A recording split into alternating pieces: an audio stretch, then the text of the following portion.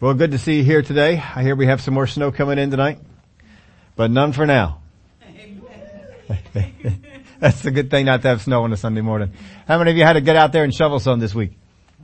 I was out there a couple of times, and the last time I was out there shoveling, it was one of those types of snows you had to kind of chip off of the sidewalk. You had to kind of scrape it off. And so I was out there and I was scraping, I was doing this sort of thing, and I looked over and the neighbor was out. The young lady was out there and she was shoveling away. What was really unusual about it was that this particular neighbor has sort of a stick around boyfriend. And so he was out there in the morning and she had the shovel. And he had the phone. And he was talking on the phone and she was shoveling.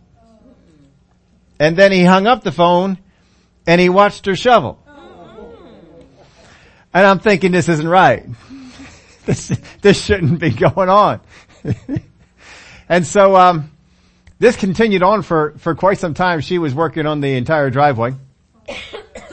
I had gone over and done the sidewalk for them. So that was done, but, she was doing the driveway. And then lo and behold, he came over and he took the snow shovel from her. And he did, about 3 shovelfuls and gave it back. And then watched her as she did the rest. I'm thinking, what in the world is going on with this? How's that kind of stuff going on? Now, I tell you that story for a purpose here.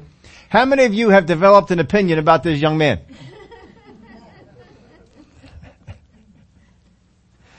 We developed an opinion about him, didn't you? You developed an opinion about the entire situation, yet not a single one of you was there. Not a single one of you talked to either of the neighbors. And let me tell you one more thing. Neither did I.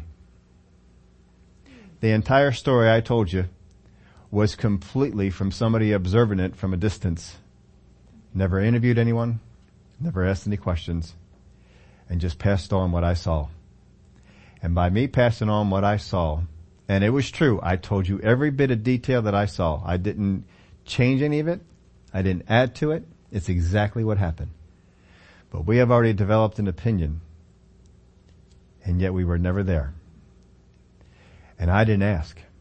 What if I had gone over and I asked him, and he says, well, I hurt something, and I wasn't permitted to? What if there was another reason that had gone on? See, I don't know any of that stuff, so I couldn't convey that in the truth that I was telling you. We have to be very careful with the truth that we pass on to people, because we can very easily become unfaithful with the truth, even though I've told you exactly what happened.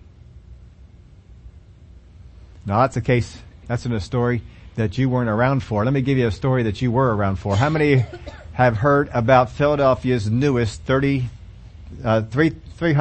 million man? Anybody heard about that? When I was growing up, we had the $6 million man. How many remember the $6 million man? Yeah, we had the $6 million man. We now have the $330 million man. Bryce Harper signed a $330 million contract over a course of 13 years. He will earn $330. How many saw some of this? I mean, I'm not talking about baseball fans. How many of you saw some of this in the news over the last couple of months? I mean, people that are not even baseball fans have probably seen some of the things in the news. Let me tell you some of the stuff that was in the news if you were not aware of this. There was news reported that Bryce Harper did not want to play in Philadelphia. There was news reported that he wanted a deal with certain parameters. There was news reported that he insisted on having a 3-year opt-out. There was news reported a couple of weeks ago that they were rounding third and just about ready to sign the contract. And then a few days later said, no longer is Philadelphia the top team. All these people brought out news and shaped opinion. I heard that it got so bad that Bryce Harper's sister took to whatever format that she did, Twitter, I don't know, whatever it was, and put out there, says, there's a whole lot of stuff being said about my brother, whatever it was, I think it was brother, that's completely untrue. And he has no problem playing in Philadelphia. This is from the sister. But how many of you heard different reports along this line? And then when the whole thing is finally done, we find out that a lot of those reports had no truth to it at all. We have to be very careful with what we allow to happen to our emotions, to what we allow to happen to what I am thinking about a situation. Because as much as I believe in the truth, I can be swayed very easily to something that is not true. Be faithful with the truth that you speak, and be faithful with truth that you hear. Just because somebody told you something doesn't mean that it's true. You could be in a doctor's office and the doctor may tell you in 6 months you're going to die. But he doesn't know. What he knows is that most people who have the condition that he is saying that you now have died in a period of 6 months. But they don't know that's going to happen to you. Just because somebody speaks something that is usually true, often has been true, does not mean it's going to be true for you. And we've got to be careful about it. We've been talking about what faithfulness is to God. And the first things we looked at was the area of truth and the area of things dealing with other people. We then moved on and looked at some things that God has given us and how we can be faithful with it. We actually still have some more things to get into that, but we're going to take a little bit of a break here because it seems from some of the comments that it was getting a little heavy for you. And some people are saying, man, I am so unfaithful. How is there any hope? So we're going to spend some time and look at the hope. And so of all the stories in the Word of God that we can go to look at unfaithfulness and how you can get back to being faithful, I think probably the poster child of this is Paul. And in Acts chapter 9, we're going to take a look at the life of Paul. Of course, here he's called Saul. And how many know that Saul had a call on his life? He didn't get that at the point of conversion. The call on his life came when he's born, or even before he was born. Before he was even formed, the Word of God says God's got a plan. He was given abilities before he used them for God. He was giving giftings before he used them for God. And he had some strong gifts. And just looking at the gifts of the Holy Spirit, how many know that the word of knowledge was working inside of Paul? The word of wisdom was working in Paul. We saw the gift of miracles, the gifts of healings working inside of Paul. Prophecy was working inside of Paul. I don't know if it happened or not. We didn't have it recorded, but it may have even been tongues and interpretation worked through Paul. We see a lot of the gifts that were working through Paul, but for much of his life, he was unfaithful to all those things. He didn't use them for the kingdom. In fact, he used them against the kingdom. Let's look at verse 1 in Acts chapter 9. Then Saul, still breathing threats and murder against the disciples of the Lord, went to the high priest and asked letters from him to the synagogues of Damascus, so that if he found any who were of the way, whether men or women, he might bring them bound to Jerusalem. As he journeyed, he came near Damascus, and suddenly a light shone around him from heaven. Then he fell to the ground and heard a voice saying to him, Saul, Saul, why are you persecuting me? And he said, Who are you, Lord? Then the Lord said, I am Jesus, whom you are persecuting. It is hard for you to kick against the goads. So he trembling and astonished, said, Lord, what do you want me to do? Then the Lord said to him, Arise, go into the city, and you will be told what you must do. And the men who journeyed with him stood speechless, hearing a voice, but seeing no one. Then Saul arose from the ground, and when his eyes were opened, he saw no one. But they led him by the hand and brought him into Damascus. And he was 3 days without sight, and neither ate nor drank. Now Saul was confused. He was thinking that he was serving the Lord. He was thinking that he was doing the work of God in what he was doing. And he was very zealous with it. And he felt that those who served Jesus were a perversion to the God that he knew.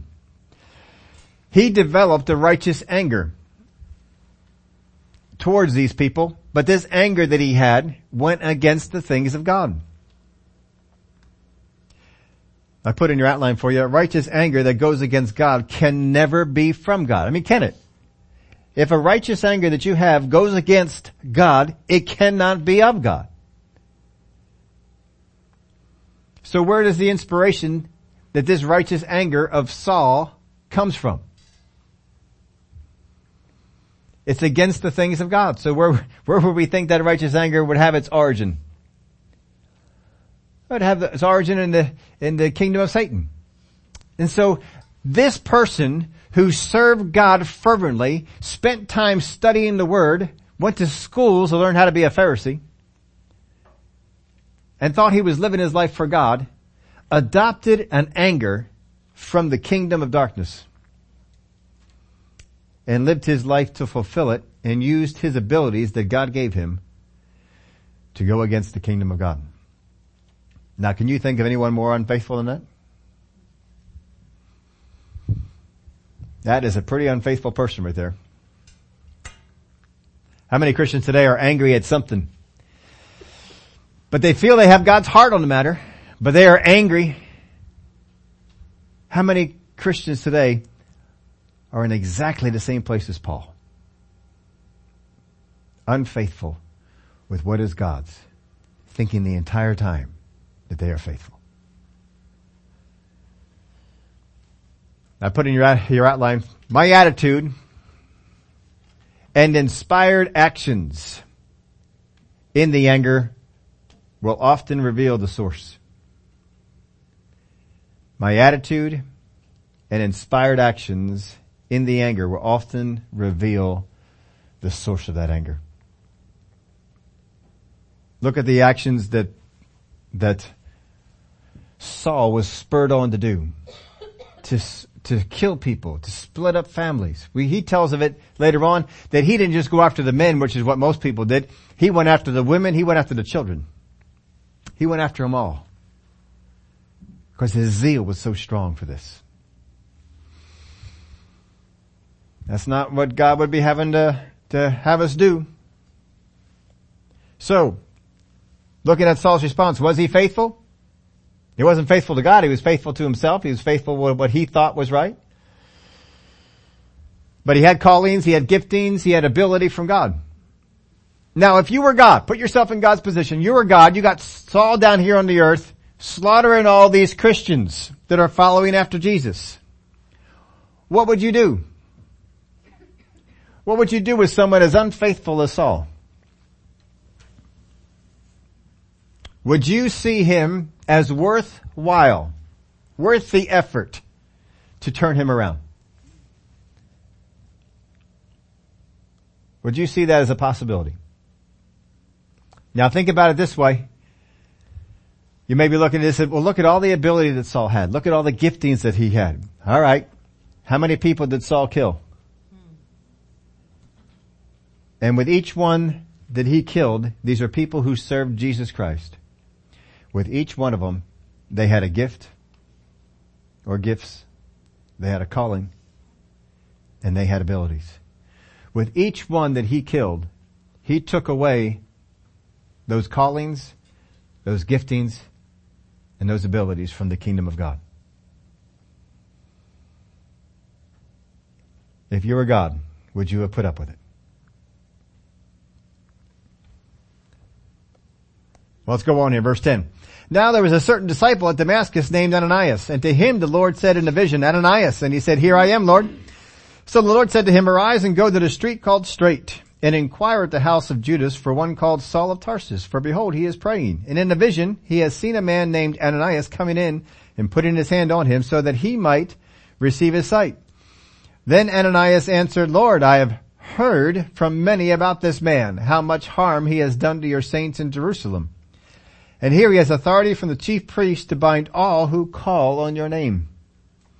But the Lord said to him, Go, for he is a chosen vessel of mine to bear my name before the Gentiles, kings, and the children of Israel. For I will show him how many things he must suffer for my name's sake.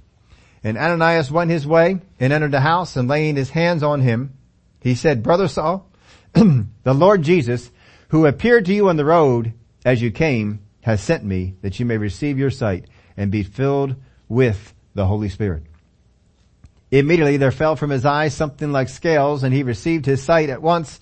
And he arose and was baptized. So when he had received food, he was strengthened. Then Saul spent some days with the disciples. Now the Lord said this in a vision. In a vision. Now, sometimes when we go over this, we don't go over this passage a whole lot. But every once in a while when we have, I've gone over some of these things with you. I'm just going to throw them out there to you. If you want to write them down, you can. Maybe this is old hat to you. You've already got this. But just in case it needs to be reviewed with anybody, one of the things that Brother Hagin used to always emphasize with us is the strength of the revelation will be in proportion to the coming opposition.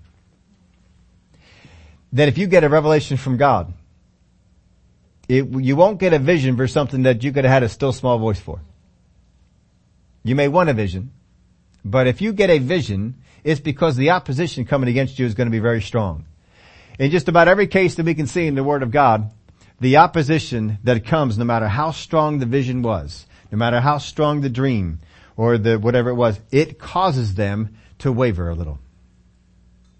No matter how strong something comes to you from God, just know the opposition is going to be stronger. But you can hang on to what God said. Brother Hagin used to tell us this. He says he loves it when he gets a still small voice. He got excited. Still small voices came up and in, because he said there's not going to be a whole lot of opposition to that. He said when he had a vision, he knew, oh man, it's coming. It's coming. Be careful what you ask for. But there are 7 levels of revelation. I don't think I came up with this on my own. Probably got it from somebody and just wrote it down. But I'm going to give you these 7 levels of revelation. First off is a direct statement in the Word. When the Word of God says, thou shalt not, or thou shalt, or something along those lines, that's a direct revelation of the Word. It says right out what you ought to do. That's revelation. Obey it. We ought to do it. Direct statement in the Word. The second one is an inward witness. On the inside of you comes a witness to do something. To go somewhere. To take a certain kind of action. Just an inward witness that comes up on the inside of you. The next level is revealed truth in the Word. You're studying the Word of God. It doesn't come out and directly say this, but all of a sudden your eyes are opened up and you see, that's what that means. That's revelation. And it's going to require some kind of action on your part.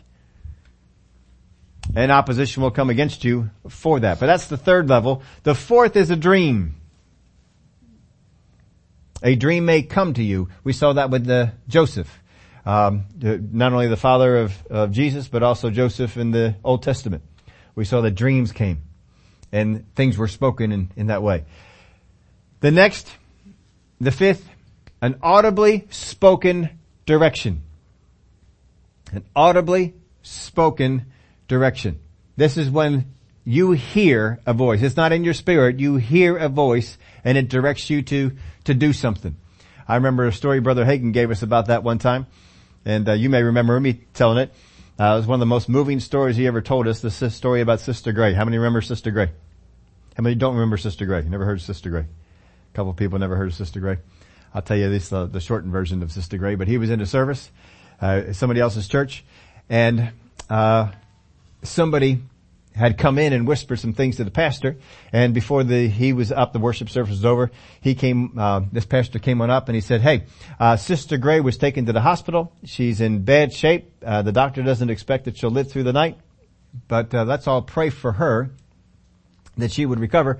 And so the whole church got together and they prayed and they believed God and they stated that she was healed. And they went on with the rest of the service, believing God that what they prayed for was done. And so the next night they had another meeting, and the same person came in service, walked on over to the pastor, whispered some things in his ear, and the worship service was over. This pastor came up to the front and he said, well, Sister Gray made it through the night. They didn't think she would, but she made it through the night. And the doctor said, it looks like she's through the worst part of this, and I think she's going to make it. But she's still terribly weak. So we need to pray that God would do a complete work and strengthen her body. And so the whole church got together and they believed God that she would be strengthened in her body and that God would do a complete healing, a complete work in her. And Brother Hagin was up on the front of the stage, and he said it was a voice that came from behind me. He said, I turned around to see it. And the voice that spoke behind him said this, that's it. They've taken her out of my hands now. She'll be dead in 3 days. You see, and he explained it to us. He said, you see, the first time they didn't ask for a partial work, they asked for a complete work. And they all believed God that it was done. When they came in the second time and they heard the report, they decided that the first time they didn't get what they wanted or what they asked for. And they took it to God again. Now you say, well, how come Sister Gray has to suffer from that? Well, Sister Gray wasn't in a position. I don't know that she was conscious or any of that, but if you're conscious and you have the ability to go directly to God, no one can take you out of the hand of God. But if you're not able to do that fighting on your own, you depend on other people. They can. Gotta be careful with it. Anyway, that was an audible voice, an example of such things. Audibly spoken direction. Of course, Brother Hagin used to always tell us when he told us that story, he said, I wasn't as bold then as I am now. He would tell us, he says, I should have gotten up and said something. And he regretted that he had not done that. But he didn't. And maybe if he'd gotten up and said something, maybe he felt like he could have turned them back into another direction. But anyway, that's how that had gone. In 3 days she was dead. The next level, the sixth, is a vision. A vision. You get a vision from God. We see numerous times in the Word of God where a vision came, things were spoken, things were taught. And the final one is a face-to-face. You can think of Moses in the burning bush. You can think of Moses in the times that he was with God. You can think of, burning bush might be more of an audible spoken part there, but this is time where you're actually in the presence of God. Not a vision. You are physically there. And there's a few times that you've seen that in the Word of God. Paul even refers to one time. He says, whether in the body or out of the body, I don't know. God knows. But he says a man was called up into the third heaven. And things were spoken to him. And he saw things. So those are the 7 levels of revelation: direct statement in the Word, inward witness, revealed truth in the Word, a dream, audibly spoken direction, vision, and face-to-face meeting, so to speak. Here's what is not included in this list that was there. Prophecy and encouraging words from believers. Prophecy and encouraging words from believers. You see, prophecy would be for confirmation, not direction. You should never get direction from a prophecy. It can confirm what you have already received direction on. But if you are led by a prophecy, you will get in trouble. So anyway, those are just some things we sometimes go over when we hit this spot because of the number of divine ways that God has spoken to the people here. Ananias being one, Saul being another. Now look at verse 11 again. So the Lord said, arise and go to the street called Straight and inquire at the house of Judas for one called Saul of Tarsus, for behold, he is praying.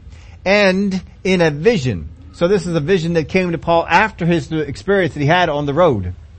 In a vision, he has seen a man named Ananias coming in and putting his hand on him so that he might receive his sight. So he had a vision of seeing Ananias come and lay his hand on him. Apparently the vision came before God sent word to Ananias, because Ananias is being told this has already happened. He's already seen that. Now, can you imagine the confidence that God has in one of his servants, that he could tell Saul ahead of time, Ananias is coming. Oh yeah, I haven't told him. He may not say this, but I haven't told him yet. But when I do, he's going to come. I hope that God has that kind of confidence in us, that he can do that. But that's what he did. In a vision, he has seen a man named Ananias coming in and putting his hand on him so that he might receive his sight. So Paul received a vision about Ananias. Now, if you're Ananias and you receive a word from God, and God says, Ananias, I have an assignment for you. This is what I want you to do. If you are a faithful person, what is the appropriate response? Yes, sir. Is any other response appropriate for a faithful person? No.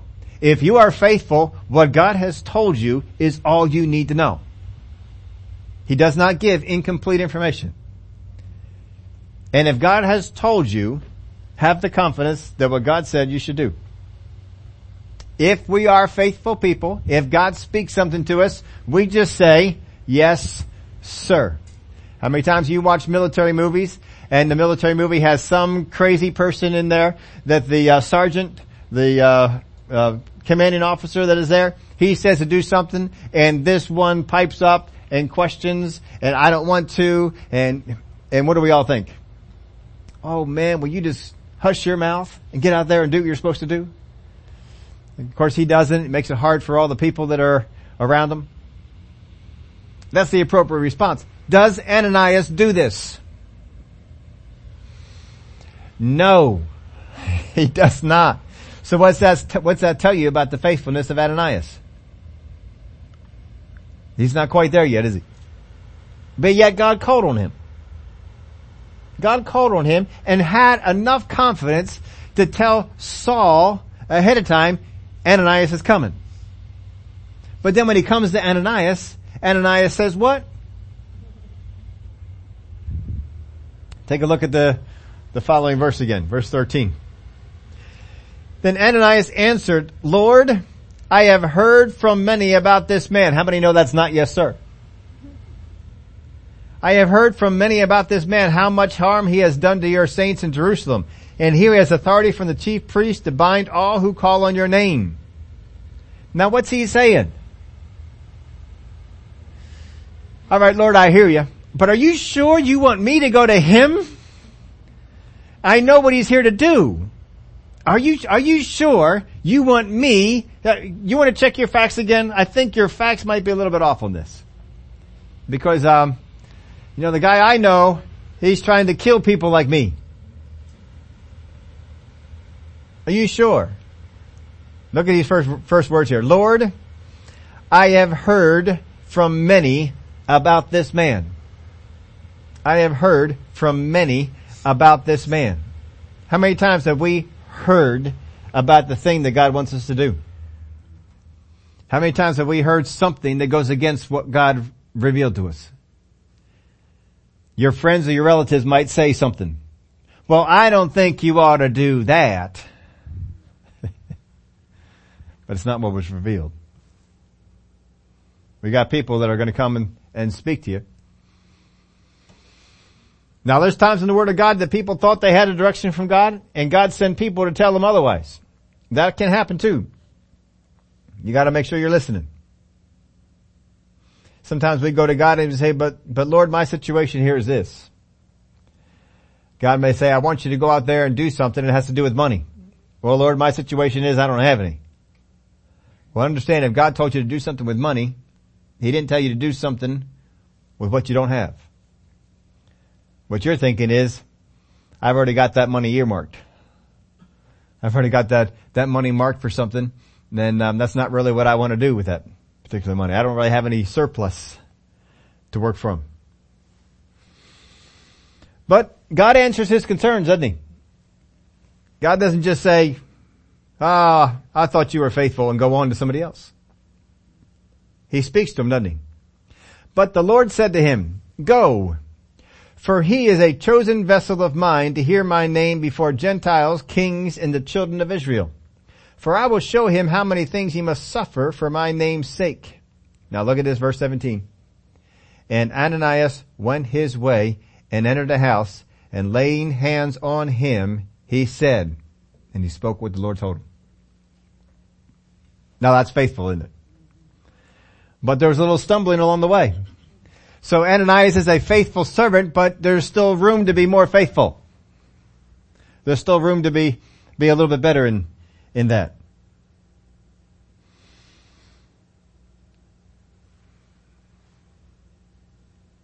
I put this in your outline for you. God will deal with your questioning his assignment.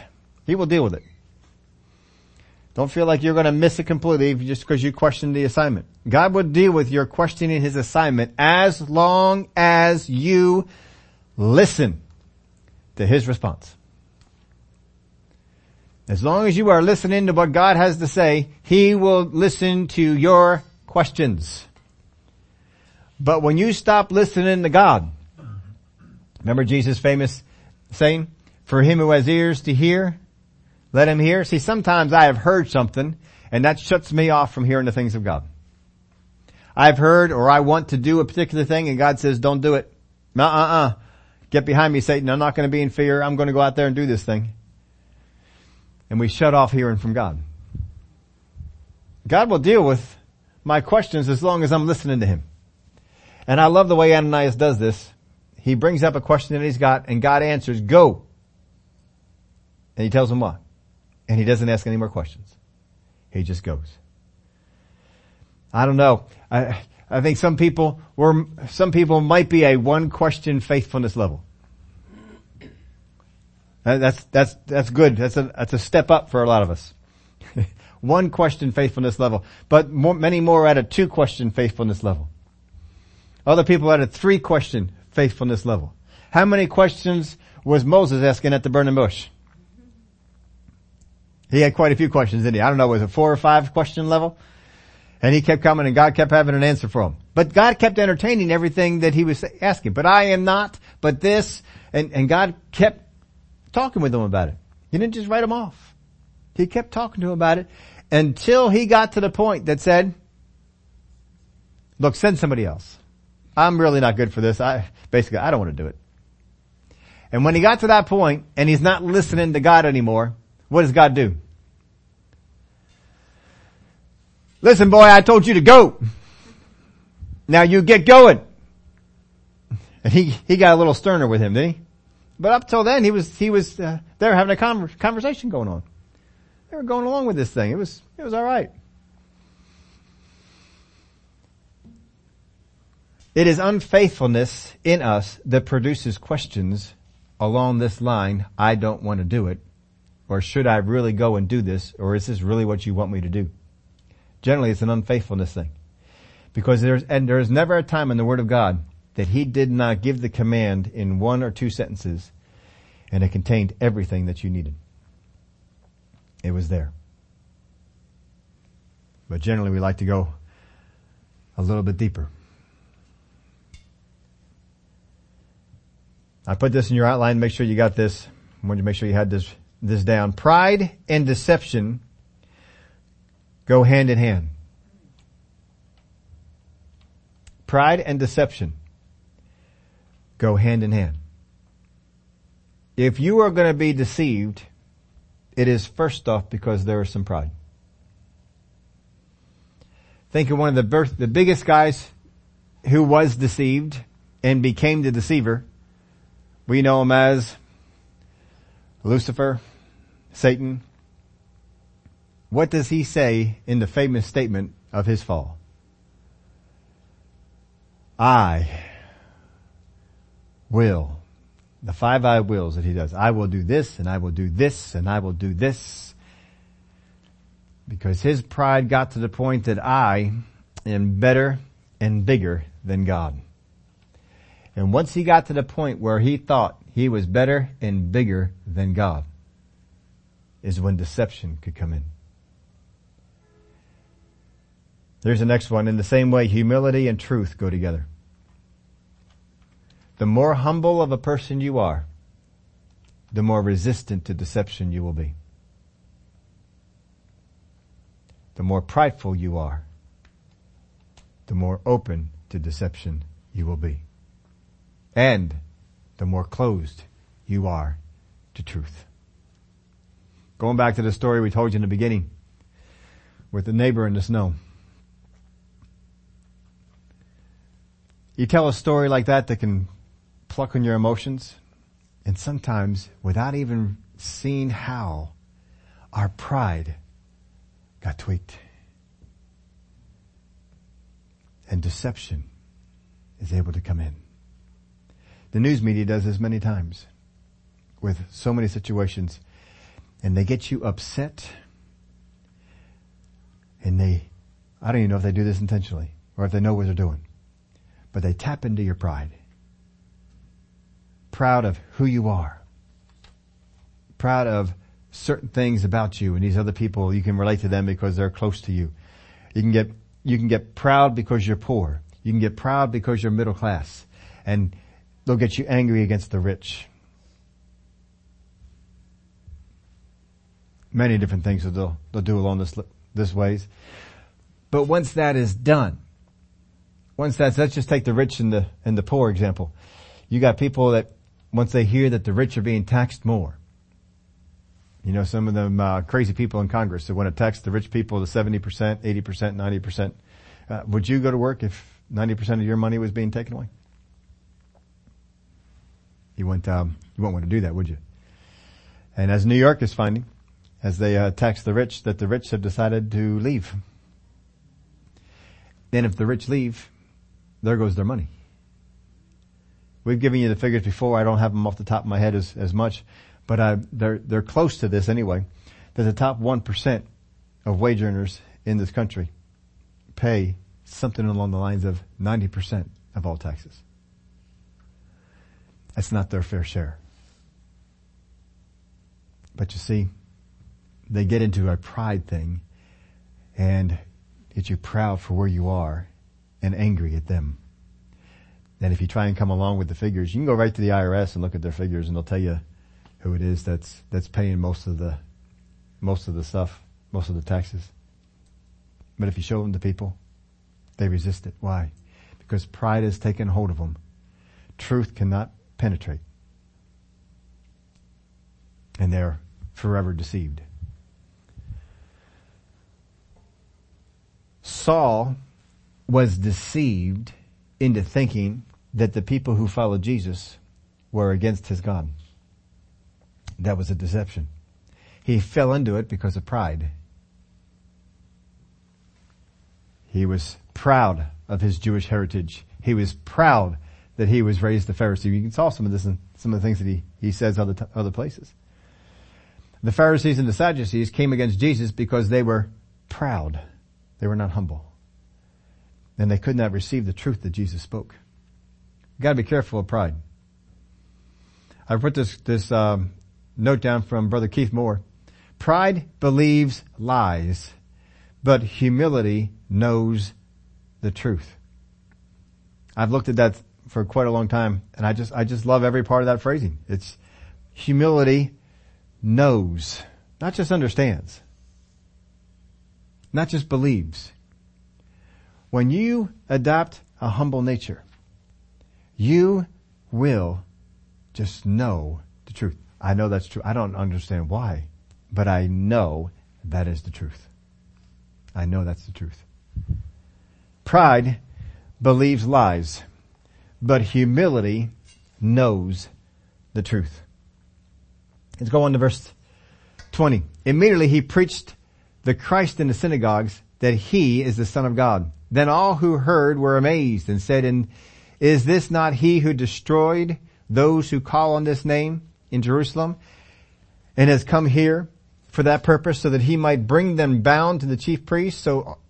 But Saul increased all the more in strength and confounded the Jews who dwelt in Damascus, proving that this Jesus is the Christ. Now after many days were passed, the Jews plotted to kill him, but their plot became known to Saul, and they watched the gates day and night to kill him. Now look at this. We got people. Saul increased all the more in strength and found the Jews who dwelt in Damascus, proving that this Jesus is the Christ. Now after many days were passed, the Jews plotted to kill him. Who inspires that? Is God going to inspire his new recruit to be killed? So where's the inspiration come from for the death? And who does it come to? People who say they believe in God are now ready to kill this guy. Now we need to kill him. Apparently God is it's not doing his job. We need to get out there and take care of this. And it says their plot became known to Saul. Now that is a great understatement right there. How does this plot become known to Saul?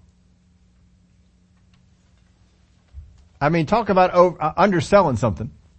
If you turn over to Acts chapter 22, we had the account of this in verse 12. Then a certain Ananias, a devout man according to the law, having a good testimony with all the Jews who dwelt there, came to me, Paul, and he stood and said to me, Brother Saul, receive your sight.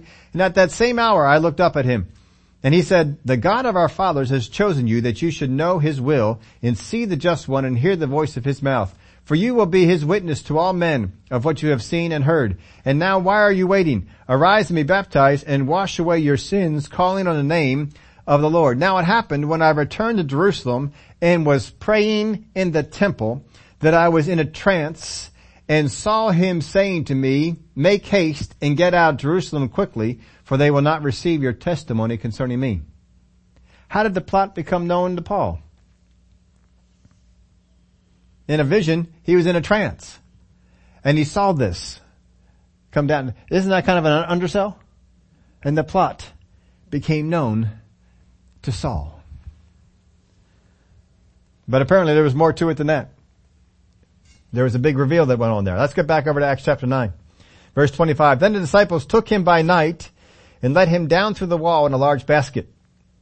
And when Saul had come to Jerusalem, he tried to join the disciples, but they were all afraid of him and did not believe that he was a disciple. They just probably figured this is a new tactic. I'll pretend to be one of you, then I'll find out who y'all are and we'll kill you. Now, Saul is on the side of the kingdom now. And he goes into Jerusalem. They're still seeing him in the old way. But wouldn't the Spirit of God witness to them? Things have changed. Wouldn't that come up as a witness on the inside of them? This is all right now. Take them. Just like it did with Ananias. But they're not receiving that, are they? Tells you a little bit about them.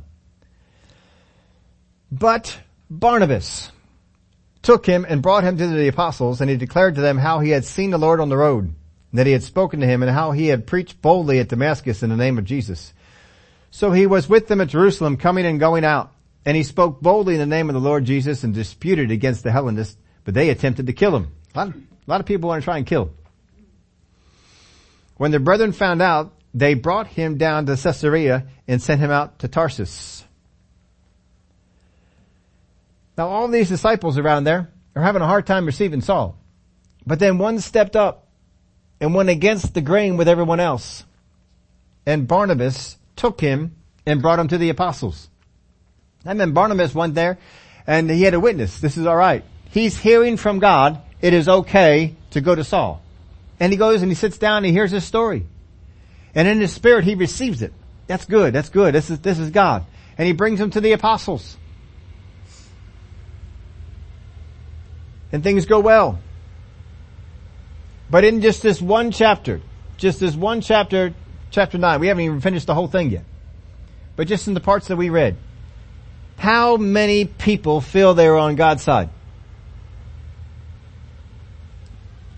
And not only are they not on God's side, but they're against what God is doing. You see how easy it is to fall into this?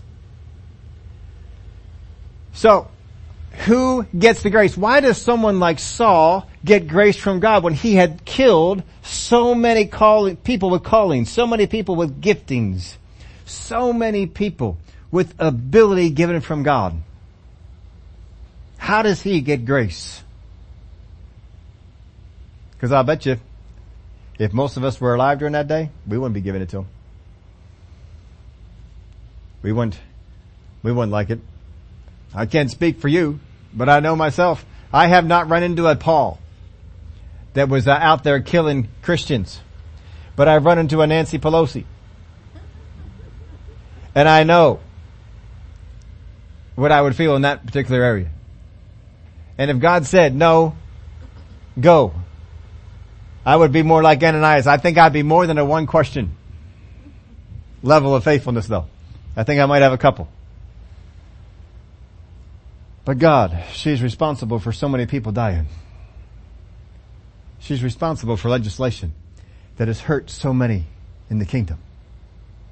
Do you really want me to go? I would be asking questions like that. See, we can't be doing it. So who gets the grace? Who is it that can get the grace? And if I understand who gets the grace, I can understand why the grace would come to me. Because if I have been unfaithful, which most of us have determined at this point that we have been and maybe even still are, we need grace. I need the grace of God to come down. Need that grace. Oh man. I have not been faithful with what I know from the Word of God. There are times I have laid aside what the Word of God has said to do and done what I wanted to do. There are times I have treated other people the way I wanted to treat them instead of the way God said to treat them. There are times that I did not believe the best in people. I believed the worst because I wanted to. And the list can keep on going on and on and on. So who gets the grace?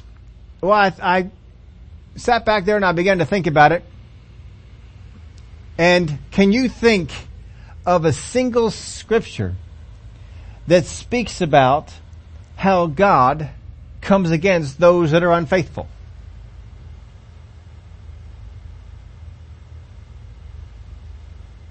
I can think of scriptures where people were unfaithful and God dealt with them in a certain way, but I can't see a place where it is taught that God says, the unfaithful I will deal with. I see what He does with those that are faithful. In the end, those that are faithful are rewarded, and those that were unfaithful were done. We're talking about while you're alive. While you're here and alive. But here's one that I did think. I can come up with a scripture that talks about how God deals with a certain group of people, but it doesn't classify them as unfaithful. And it's over in James chapter 4 and verse 6. You all know this verse very well. But He gives more grace. That's what we need, grace. Therefore He said, God resists the what? The proud, but gives grace to the humble. God resists the proud, but gives grace to the humble. This is so important. It's repeated in 1 Peter 5:5. God resists the proud, but gives grace to the humble. This all comes from, and it's a quote from the Old Testament, from Proverbs chapter 3 and verse 34. It says, surely He scorns the scornful, but gives grace to the humble. So not only is it in the Old Testament, two writers in the New Testament decided to quote it and brought it into the New Testament that way. You see, if I am unfaithful in the things that I'm doing, but humble, when God speaks correction to me, what do? Oh, I need to change. Look at Paul. Paul was on his way to kill some more Christians. And the Lord spoke to him and said, Saul, why are you persecuting me? He says, who are you that I'm persecuting? I am the Lord. And he began and had this discourse. And what is the words out of Paul's mouth are, tell me what I must do. That's a humble person. I have lived all my life thinking that what I am doing is right. But at your word, at your rebuke, I will let it all go. Tell me what I must do. You see, you may find many places where you have not been faithful. And even today you may still say, I still have a long way to go to where I can be counted as faithful. But if you keep yourself humble, that when God speaks something to you, you receive it and you change. God's not against you.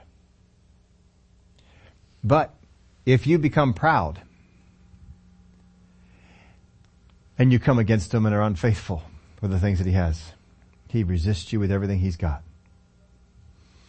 And we looked at Paul and we've seen what the Lord says.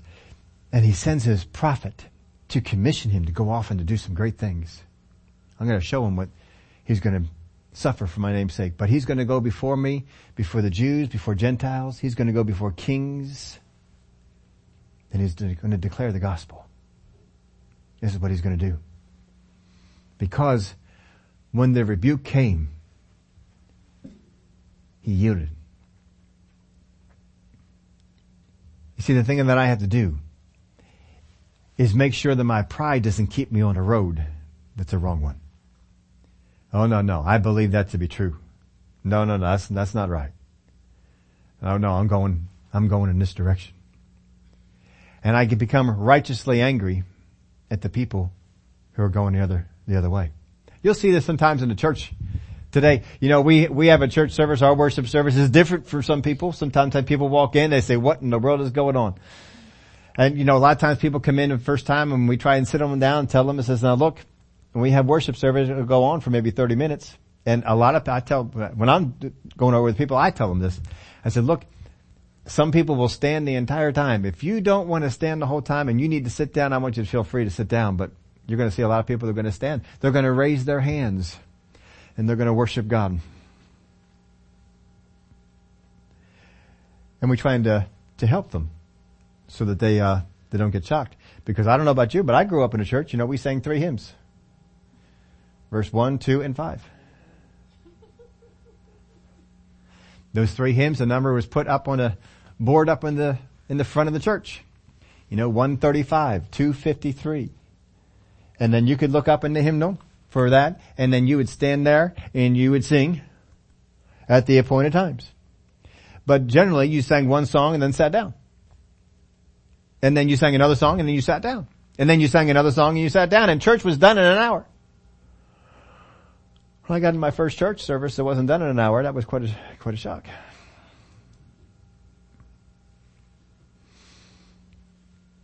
But what happens sometimes is that people who have grown up, been around a church service that sang 3 hymns, 20-minute message, a few other parts to it, done in an hour. When they come in and they see something else, oh, this is bad. This is wrong. And yet nowhere in the Word of God does it tell you how to have church. It doesn't say have 3 hymns and be dismissed. It doesn't tell you how many choruses to sing. It doesn't tell you that hymns are better than choruses or choruses are better than hymns. It doesn't tell you any aspect of what you should do in church. And yet we've come up with opinions. And if church is not like this, sometimes you can get involved in a church worship service and go on for 30 minutes, 45 minutes, an hour. And you go to a place and they're done worship in 10 minutes. And you just scoff at them. You call this a worship service? I thought we were going to have church here today. And just kind of put them down. Why? Because my pride got hold of me. And I can't even see the good that they're doing in their own lives. Because they have to come up to what I'm doing. And I can become righteously angry at those things. And what we'll see is righteously angry people who try and get people who raise their hands to put them down, and people who raise their hands to get people who don't to do so. This isn't good. Be faithful with what you've been given. You don't have to convert everybody to everything that you do. But be faithful with what you've been given. And make sure that pride has not gotten a hold of you. In your areas that you have been unfaithful in, God just smiles down on you. He doesn't resist you. He doesn't think badly about you. He says, all right, we got to do some things. We're going to be working on some things. We're going to be bringing this out, but they're listening. As long as I'm listening to God, He can help me in those areas. But when I become prideful and I hang on, no, this is right. I know this is right. I won't receive anything else. We're going to have a problem. We can't do that. There was a story for those of you who were in the end times class. I have been teaching end times for decades. I'd say decades now. And pretty much, I keep studying it, and you look at what current events are going on with what's happening in the Bible, and you always try and bring it about. And those that were out here in the class, there was a particular book I read, and I'll let you all know about it. I think I may have told you about it on Sunday, maybe once, but didn't go over all that much. But there was this particular book that I got hold of, and I was reading. It was aggravating me, because every time I go through the end times class, I always try and absorb more material, because I'd rather learn some more things. And this book was aggravating me. This guy was going over stuff, and he was making me mad. because I didn't feel that he was being right with the truth in the Word of God. But he made this statement. And I said, I gotta find out if that statement is true or if that statement is false. I need to find out. And the more I'm reading it, the more I'm getting frustrated with this person and the way that they're taking on the things and the things that they're doing. I mean, just getting frustrated, almost righteously angry at the guy. I wanted to just throw the book out. But I said, no, I feel like I need to keep on going with this thing. And you see, pride will get you you'll have a problem. Well, one of the things that this guy had put out was that in the book of Daniel, Rome is not mentioned. How many remember that? Rome is not mentioned in the book of Daniel. And I thought, there's no way. Rome is all through that thing. What do you mean Rome is not involved? And so I began to look at it more and looked at some of the evidence, and he actually used something that I used in the classes all these times. And I knew that to be a case in point, a fact in there, and he brought it out to why that meant Rome was not involved. And his whole thing was Rome is not that particular beast that Daniel's vision speaks of, because Rome didn't act the way Daniel said it would act. And I'll tell you what, he was right about that. And most times when we went through the end times class and we looked at that, we saw that the revived Rome would become this, where it tore apart everything and killed stuff and just wiped stuff out, which Rome didn't try and do. Rome tried to preserve. They wanted you to be a happy person that was under their rulership. But what he brought out was that the Islamic Caliphate was not that way. That the Islamic Caliphate, when they went through a place, they destroyed every religious relic. They destroyed everything to do with any other religion that was not theirs. And he said, this is the beast that Daniel talked about. And when he finally got to the meat of it, I said, that is so true. And I went through all my outlines and took out Rome. Now that's not saying that Rome's not involved in the end time prophecies that are in there. Rome certainly was, and is certainly involved in the book of Revelation in some parts of it you'll see in other places that are in there. Rome was involved, with the 7 heads and so forth. But this Islamic Caliphate was very much in there with Daniel. And so I was able to take that. But see, my pride was trying to get a hold of me and get me to resist the truth. I thank God that I didn't, that I stayed with it, because what I understood from the Word of God was far better than what I understood before. And now one of the things that was helpful with the book of Daniel was that every single nation in the book of Daniel that he talked about that had world rulership, every single one of them had at one time or another made their capital Babylon. Except Rome. It was the only one. And I knew that. And we always brought that out. Well, Rome will make Babylon the capital in the time to go. But when you go back through and you see Rome, and I hadn't done it to this point, Rome, for only a very brief period of time, controlled the area of Babylon and then gave it up. They didn't have it. But you see, Babylon is a big part of the book of Daniel, a big part of the end times. And the reason that all of the kingdoms of Daniel centered around Babylon is the reason why Rome was not involved, but this particular one was. But you see, if I hung on to what I thought I knew, I would have not received a greater understanding on something I thought I already had understanding on. You look at the Sadducees and the Pharisees, and Jesus resisted them because of their pride. They were unfaithful, but it was their pride that caused them to be resisted.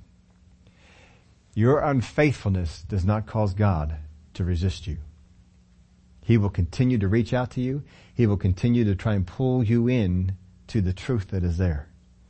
It's your pride that will keep you from it. And God says, what about the proud? He resists them. Don't get in a place to be resisted by God. Stay humble. I have to understand, I don't know all that the Word of God has to say. I've got a lot more to learn.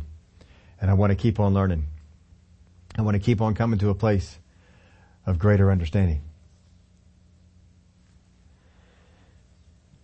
We got some more to show you about these things. I want you to see how God deals with you as being unfaithful.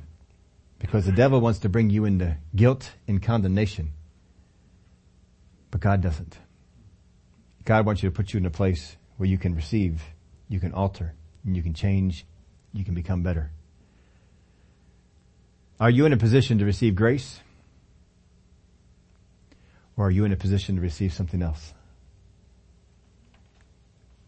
Your pride will keep you from receiving changes in other people. Your pride will keep you from receiving from other people. Humility won't go that way. Make sure we stay in a place of being humble. I receive from other people. Even people I may not like a whole lot. Or don't appreciate their gift. Or the way that they go about things. Don't go in that direction. We want to be in a place to receive grace. One of the things that Paul always wrote in his epistles when he was writing to a church, grace and peace be multiplied to you. He writes to the Ephesians, he writes to the Colossians, grace and peace be multiplied to you. Constantly he says this. It's one of his phrases. I did have one note that it was taught to me that he changes that up when he addresses one particular group of people. Remember what that group is? When he writes to a church, he writes grace and peace be multiplied to you. When he writes to a pastor, he writes grace, mercy, and peace be on you. Compare Timothy, Titus, you will see grace, mercy, and peace. Well, there's a whole sermon of why mercy is added to the other ones. But we need grace. I need grace. I got to keep myself in a place where grace can flow to me. Keep yourself humble.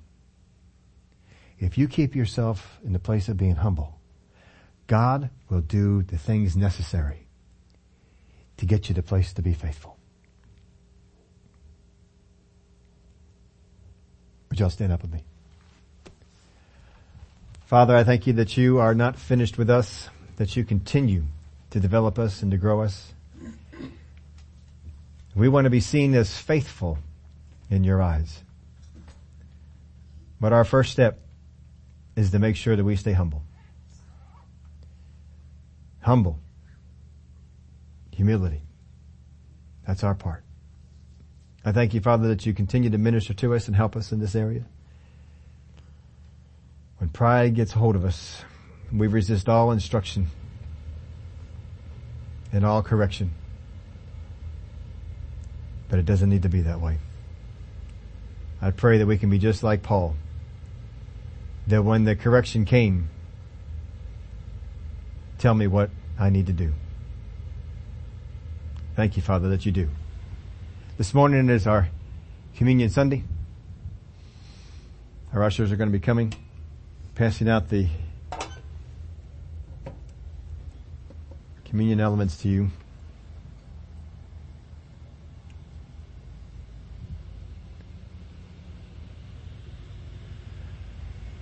We know that when Jesus went to the cross, that he was faithful to the cause that God had. He was faithful. Pride could have certainly wormed its way into his life, and he could say, I don't deserve this. These people don't deserve me going through all this. But he didn't. He stayed humble. And he even went to the cross for us. He was beaten. He was bruised for things he never did. He was nailed to a cross and he bled and he died because of his great love for us. As God loves us in this great and immense way,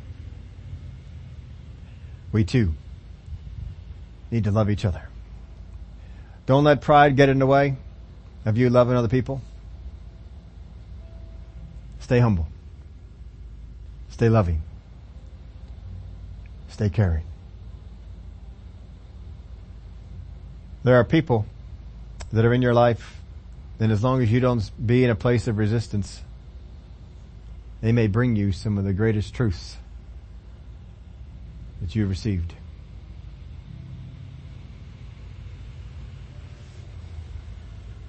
But your pride can keep you from it. I shared that long story with you about Revelation just because I want you to see my pride could have kept me from something that really helped me. Helped me understand the present end time situation better than I understood it before.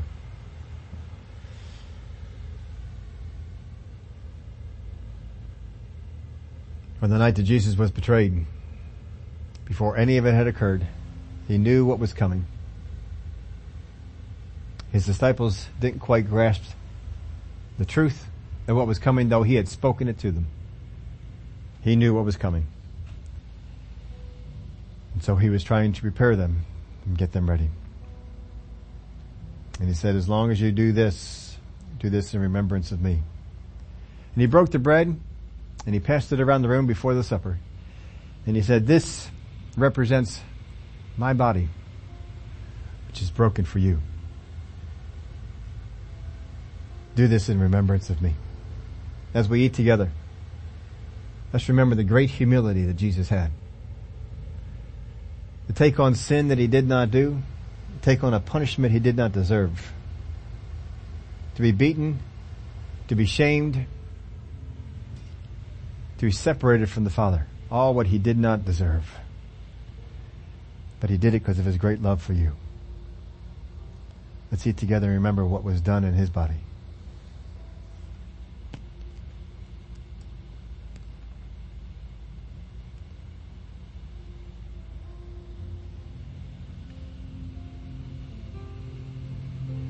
After supper, he took the cup.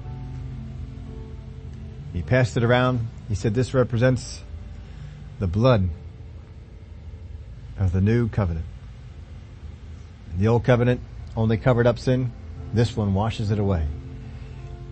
Because of what Jesus did, I can stand clean before the Father. And one of the stories he told, he says, as I have washed you, now you need to go out and wash others. Let's remember, our feet were washed, we were made clean, and it is not above us to wash the feet of others. That as Jesus forgave us, we forgive them. Let's drink together.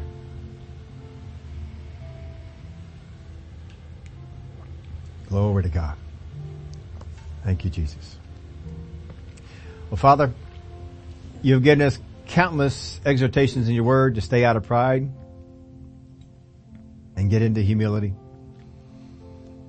Lots of places where we are inspired to stay in the area of humility. Lots of good reasons, and here's another one. That as far as us being faithful, even if we are still unfaithful in some areas, if we are humble, you deal with us so much different. And I thank you for it. As we go out this week, we want to grow in our area of faithfulness. We must maintain humility. That any correction, anything that you speak to us, we just receive it. And we make adjustments. We want to get to the place that when God speaks to us a word, we obey. We don't question. I thank you that you're bringing us there. In the name of Jesus we pray. Amen. Brother Victor, come on. And welcome back to Sister in Tow.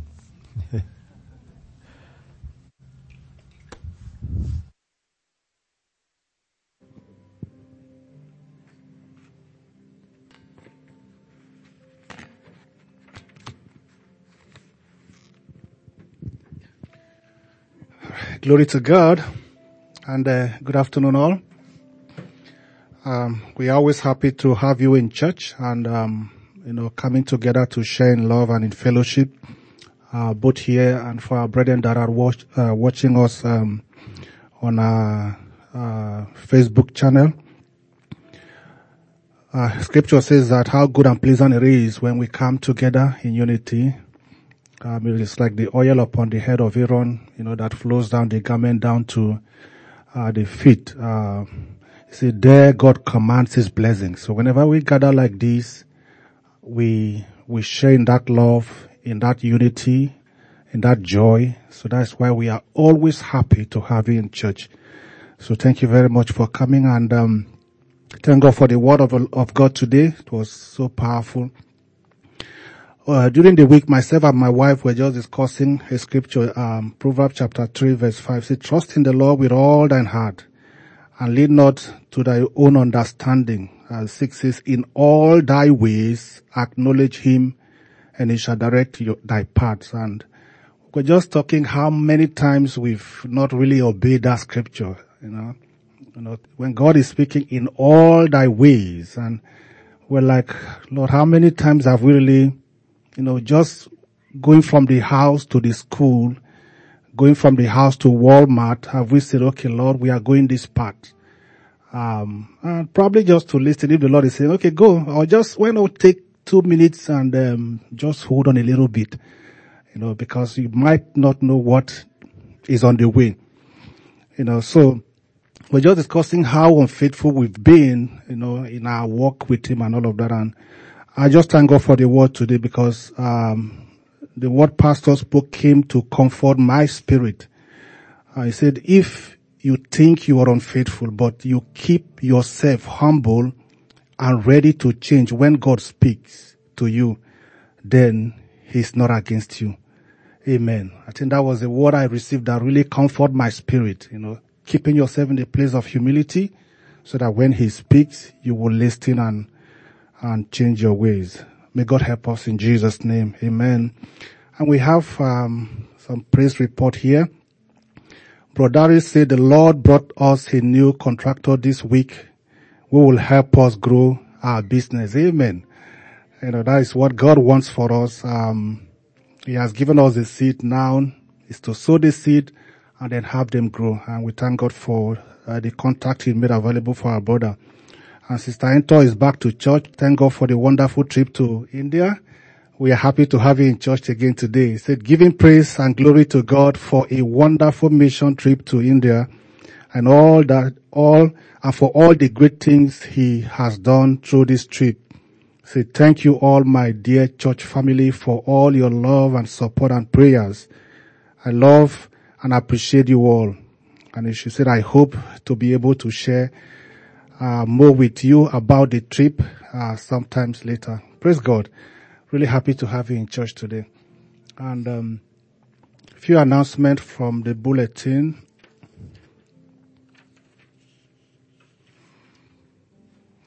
The prayer team for egg hunt will be meeting by 12:30 p.m. Just after the church service today. The first of our 2 classes on getting out of debt budgeting, building wealth, investment, and starting a business is today by 1 p.m. And the next one has been moved to Sunday, March 17th by 1 p.m. So all you need to do is to be in the church sanctuary by 1 p.m. and attend the class. And you can ask more questions from Brother Lamar after church. The men's movie night will be Friday 29th. If you need more information about that, talk with Brother Keith to get more information on that. Hallelujah. So greet one another as we, for those of us that are leave the church, and for those that are staying back for the teaching, as we wait back to have that time together again, let's greet one another in love. God bless you all and have a great week. Amen.